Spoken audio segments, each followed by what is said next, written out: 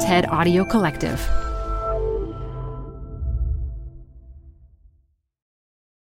Not to brag or anything, but I was a 3-sport varsity athlete in high school: soccer, basketball, and track, later softball. Not that I was good. Well, I kind of was. But here's why sports meant so much to me. I loved the teamwork. I loved that it was competitive. I loved seeing myself and my teammates improve with practice. I loved the discipline and being coached by an expert. And I knew leadership experiences like being captain would be helpful for college and for life. And it has been. In the working world, being able to play sports, talk about sports, watch sports matters. It fosters connection between people who are different. And heck, we even use sports in hiring decisions. Seeing athleticism on a resume signals an ability to work hard, perform well, compete, and be a team player. But today's speaker argues that there's another kind of activity that is like sports, but doesn't get the same type of respect. And that activity is video games. I'm Modupe Akinola. This is TED Business. And today we're going to hear a talk from William Collis, who I'll call a competitive video game enthusiast. He's steeped in an industry called esports, where people compete very seriously in all kinds of video games, like Fortnite, League of Legends, and even Tetris. He wrote a book called The Book of Esports. He hosts a podcast called The Business of Esports, and he co-founded a platform that coaches gamers. And in this talk, he'll make the case for his people and for his sport, esports. And let me tell you, he's pretty convincing. So after the talk, I'll dig deeper into what we can do to integrate gaming into the workplace. So let's hear from William after a quick break.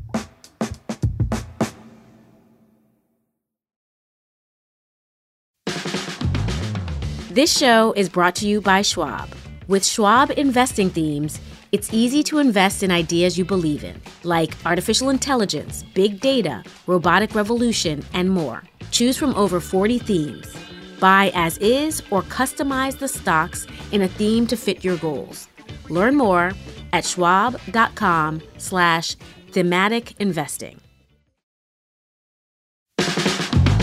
Hey, TED Business listeners. We're supported by our friends at Working Smarter, a new podcast from Dropbox exploring the exciting potential of AI in the workplace. Working Smarter talks with founders, researchers, and engineers about the things they're building and the problems they're solving with the help of the latest AI tools. Tools that can save them time, improve collaboration, and create more space for the work that matters most. On Working Smarter, hear practical discussions about what AI can do so that you can work smarter too. Listen to Working Smarter on Apple Podcasts, Spotify, or wherever you get your podcasts. Or visit workingsmarter.ai. Welcome to the Canva guided meditation for stress at work. Impending deadline? Generate Canva presentations in seconds. So fast. Brainstorm got too big? Summarize with AI in a click. Writer's block?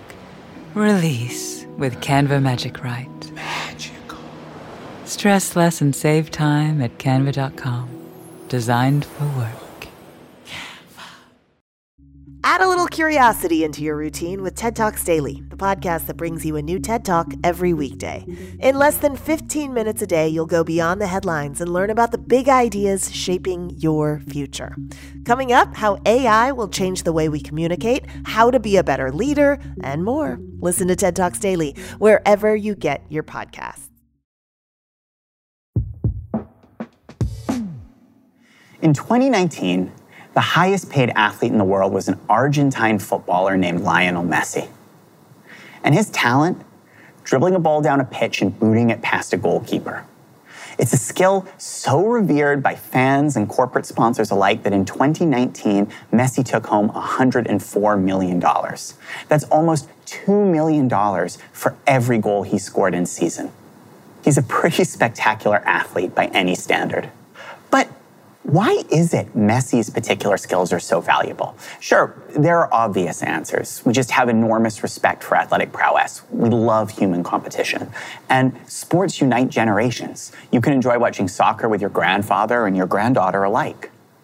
But growing up, I admired a different sort of athlete. I didn't just want to bend it like Beckham. I loved video games, and I was floored by the intricate strategies and precision reflexes required to play them well. To me, they were equally admirable to anything taking place in stadia around the world. And I still feel that way. Today, I still love video games. I founded successful companies in the space, and I've even written a book about the industry. But most importantly, I've discovered I'm not alone. Because as I've grown up, so is gaming. And today, millions of players around the world meet to compete in gaming centers. And large gaming tournaments like the League of Legends World Championships can reach over 100 million viewers online. That's more than some Super Bowls. And Lionel Messi isn't the only pro getting played for his skills. Top gaming teams can take home $15 million or more from a single tournament, like Dota's Invitational. And all this is why traditional sports stars, from David Beckham to Shaquille O'Neal, are investing in competitive games, transforming our industry, now called esports, into a $27 billion phenomenon almost overnight. But despite all this, the skills required to be a pro gamer still don't get much respect. Parents hound their gaming-loving kids to go outside, do something useful, take up a real sport. And I'm not saying that physical activity isn't important or that esports are somehow better than traditional sports. What I want to argue is that it takes real skill to be good at competitive video games. So let's take a look at the skills required to win in Fortnite, League of Legends, Rocket League, some of today's most popular esports. Now, all of these games are very different. League of Legends is about controlling a magical champion as they siege an opposing fortress with spells and abilities. Fortnite is about parachuting into a 100-person free-for-all in a tropical island paradise. And Rocket League is soccer with cars, which, while it may sound strange, I promise is incredibly fun. And yet all of these three esports, despite their differences, and most competitive games actually, have three common categories of skill. And I'm going to take you through each in turn. The first type of skill required to master esports is mechanical skill, sometimes referred to as micro. Mechanical skill governs activating and aiming in-game abilities with pixel-perfect accuracy. And I'd most liken mechanical skill to playing an instrument like piano. There's a musical flow and a timing to predicting your opponent's actions and reactions, and crucially, just like piano, top esports pros hit dozens of keys at once. Gamers regularly achieve APMs, or actions per minute, of 300 or more, which is roughly one command every fifth of a second. And in particularly mechanically demanding esports like StarCraft, top pros achieve APMs of 600 or more, allowing them to literally control entire armies one unit at a time. To give you an idea of how difficult this is, imagine a classic game like Super Mario Bros. But instead of controlling one Mario, there are now 200. And instead of playing on one screen, you're playing across dozens, each set to a different level or stage. And now Mario can't just run or jump, but he has new powers, teleportations, cannon blasts, things like that have to be activated with split-second timing. Yeah, it is really hard to play mechanically demanding esports like StarCraft well. Now, the second category of skill required to master esports is strategic skill, sometimes called macro. And this governs the larger tactical choices gamers make. And I'd liken strategic skill to mastery of chess. You have to plan attacks and counterattacks and manipulate the digital battlefield to your advantage. But crucially, unlike chess, esports are constantly evolving. A popular esport like Fortnite can patch almost every week. And even the most competitive esports, like Rainbow Six Siege, update every quarter. And these changes aren't just cosmetic. They introduce new abilities, new heroes, new maps. Constant change requires adaptivity. It asks esports pros to do more than just practice, but to theorize and invent. Now, gamers call this constantly evolving suite of strategies the meta, short for the metagame. And it would be like if every few weeks the rules of basketball fundamentally evolved. Maybe three-pointers are now worth 5 points, or NBA pros can dribble out of bounds. If this happened, basketball would permit for new strategies to win games. And the teams that discovered these new strategies first would have a big, if temporary, advantage. And this is exactly what happens in esports every time there's a patch or update. Competitive gaming rewards its most creative and unconventional thinkers with free wins. Now, the last category of skill required to be good at esports is leadership, sometimes referred to as shot calling. Esports pros are constantly in private voice chat communications with their teammates, supplemented by a system of in-game pings. This is what allows a team of League of Legends pros to coordinate a spectacular barrage of 5-man ultimates, flashing in to capitalize on a minor mispositioning by their opponents. And leadership skill is also what allows game captains to rally their teammates in moments of crisis and inspire them to make one last risky all-in assault on the opposing base. And I'd argue this is the same type of leadership exuded by executives and team captains everywhere. It's the ability to seize opportunity, clearly and decisively communicate decisions, and inspire others to follow your lead. And all these three categories of skill, mechanical, strategic, and leadership, they have a crucial element in common. They're all almost entirely mental. Unlike my ability to have a basketball career at 5'10", esports doesn't care how tall I am, what gender I identify as, how old I am. In fact, esports controllers can even be adapted to pros with unique physical needs. Look at gamers like Brawly Legs, who can't move his arms or legs, or Half Coordinated, who has limited use of his right hand. And these pros don't just compete, they set records. Now, I'm not here to argue that esports is some sort of egalitarian paradise. Our industry has real issues to address, particularly around inclusivity for women, marginalized groups, and those without equitable access to technology. But just because esports has a long way to go doesn't mean its skills don't deserve respect. And what particularly bugs me is how often we ascribe such enormous value to traditional athletic talents off the field.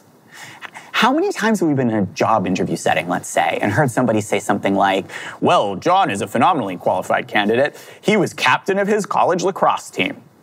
Really? John is going to be a great digital marketer because he can hurl a ball really far with a stick? Come on, we would not apply that logic anywhere else. Stand aside, scientists. Sarah is my choice to repair this nuclear reactor. After all, she played varsity soccer. No, what we mean when we say John or Sarah is phenomenally qualified for a job is that because of their experiences playing traditional sports, they have developed traits with real value in the workplace. Diligence, perseverance, teamwork. And think of how I've just described esports to you. Doesn't it sound like mechanical skill, strategic skill, leadership? Wouldn't those develop all those same traits too? And more to the point, in today's fast-paced digital office environment, I think I might rather have a pro gamer on my team than a traditional athlete. After all, I know they can be charismatic and decisive over voice chat, and I'm sure doing a lot of Zoom calls today in my business. So maybe now I've convinced you that esports and video games deserve a little more respect. But if not, let me try to make one last final appeal. Because look at it this way. Our society is changing. Technology is fundamentally infiltrating every aspect of our daily lives, transforming everything from how we work to how we fall in love. Why should sports be any different? I think of my own childhood. I grew up watching the World Cup with my family, and I learned to love soccer in large part because I watched it with my dad, and I would have loved doing anything with him. And now I think of my own sons. But instead of soccer, we're watching esports, not the violent ones, mind you, but I'm building the same sorts of memories with my kids that my father did with me. We're marveling at the same skill and reveling in the same victory. It is an identical feeling of pure awe and excitement. It's just a different game.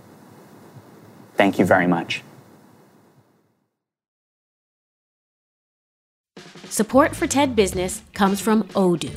If you feel like you're wasting time and money with your current business software, or just want to know what you could be missing, then you need to join the millions of other users who switched to Odoo.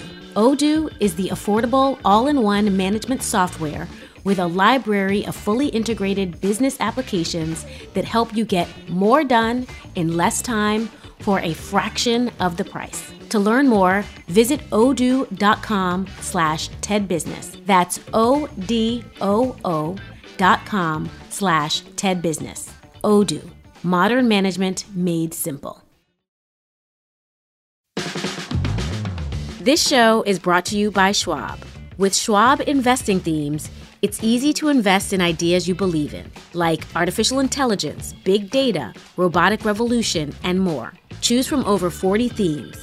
Buy as is or customize the stocks in a theme to fit your goals. Learn more at schwab.com/thematic investing. I just want to start off by saying I so hear you, William. I really do, because I've always had an affinity for sports, and I was raised at a time where there were stereotypes against what it meant to be a video game player. And I really appreciate William opening my eyes to see the richness of this booming industry and how much we can actually learn from video games. So building on William's ideas, I think there are really valuable ways we can integrate video games into the workplace. And here are a few. Ropes courses, field days, softball teams. Companies use these all the time to bond people. But not everyone is physically inclined, physically able, or even physically around these days. So instead, what if you offer gaming as another way for people to connect? Think of all the benefits. Different people get a chance to lead, not just the uber athletic like me. But let's not forget the changing times. Through gaming, people can connect remotely and learn to use digital tools to bond. And not only that, but instead of exposing your coworkers to your sweaty, funky self, you don't even need to be yourself. You can take on an avatar and a new persona as a player, allowing you to see things from a different perspective in the process. So next time you're organizing an offsite, instead of the usual trust fall, try to find a video game that builds trust. So you can use video games to help people connect, but you might also be able to use them to identify the right people for a job. I came across a tweet, and I quote, "I firmly believe that I learned more about building businesses from playing StarCraft than I learned from business books." That was a quote from Toby Lutka, the CEO of Shopify. And he's not the only one who feels this way. John Seeley Brown, an organizational researcher, once said he would rather hire a high-level World of Warcraft player than an MBA from Harvard. I don't know, John, but I think I get your point, which is that the skills you build in certain video games can map really well to certain roles in organizations. So here's my recommendation for hiring. Open your mind, because a raid leader for World of Warcraft may be the perfect person for the job you're trying to fill. And here's my recommendation for myself right now. I don't really know what World of Warcraft is, and I'm not about to go play it.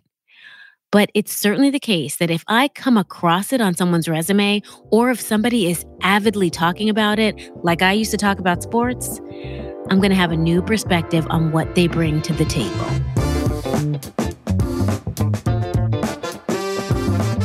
That's it for today.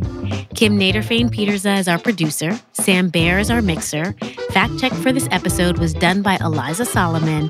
And special thanks to Anna Phelan, Michelle Quint, Corey Hagem, and Colin Helms. I'm Modupe Akinola. I'll talk to you again next week.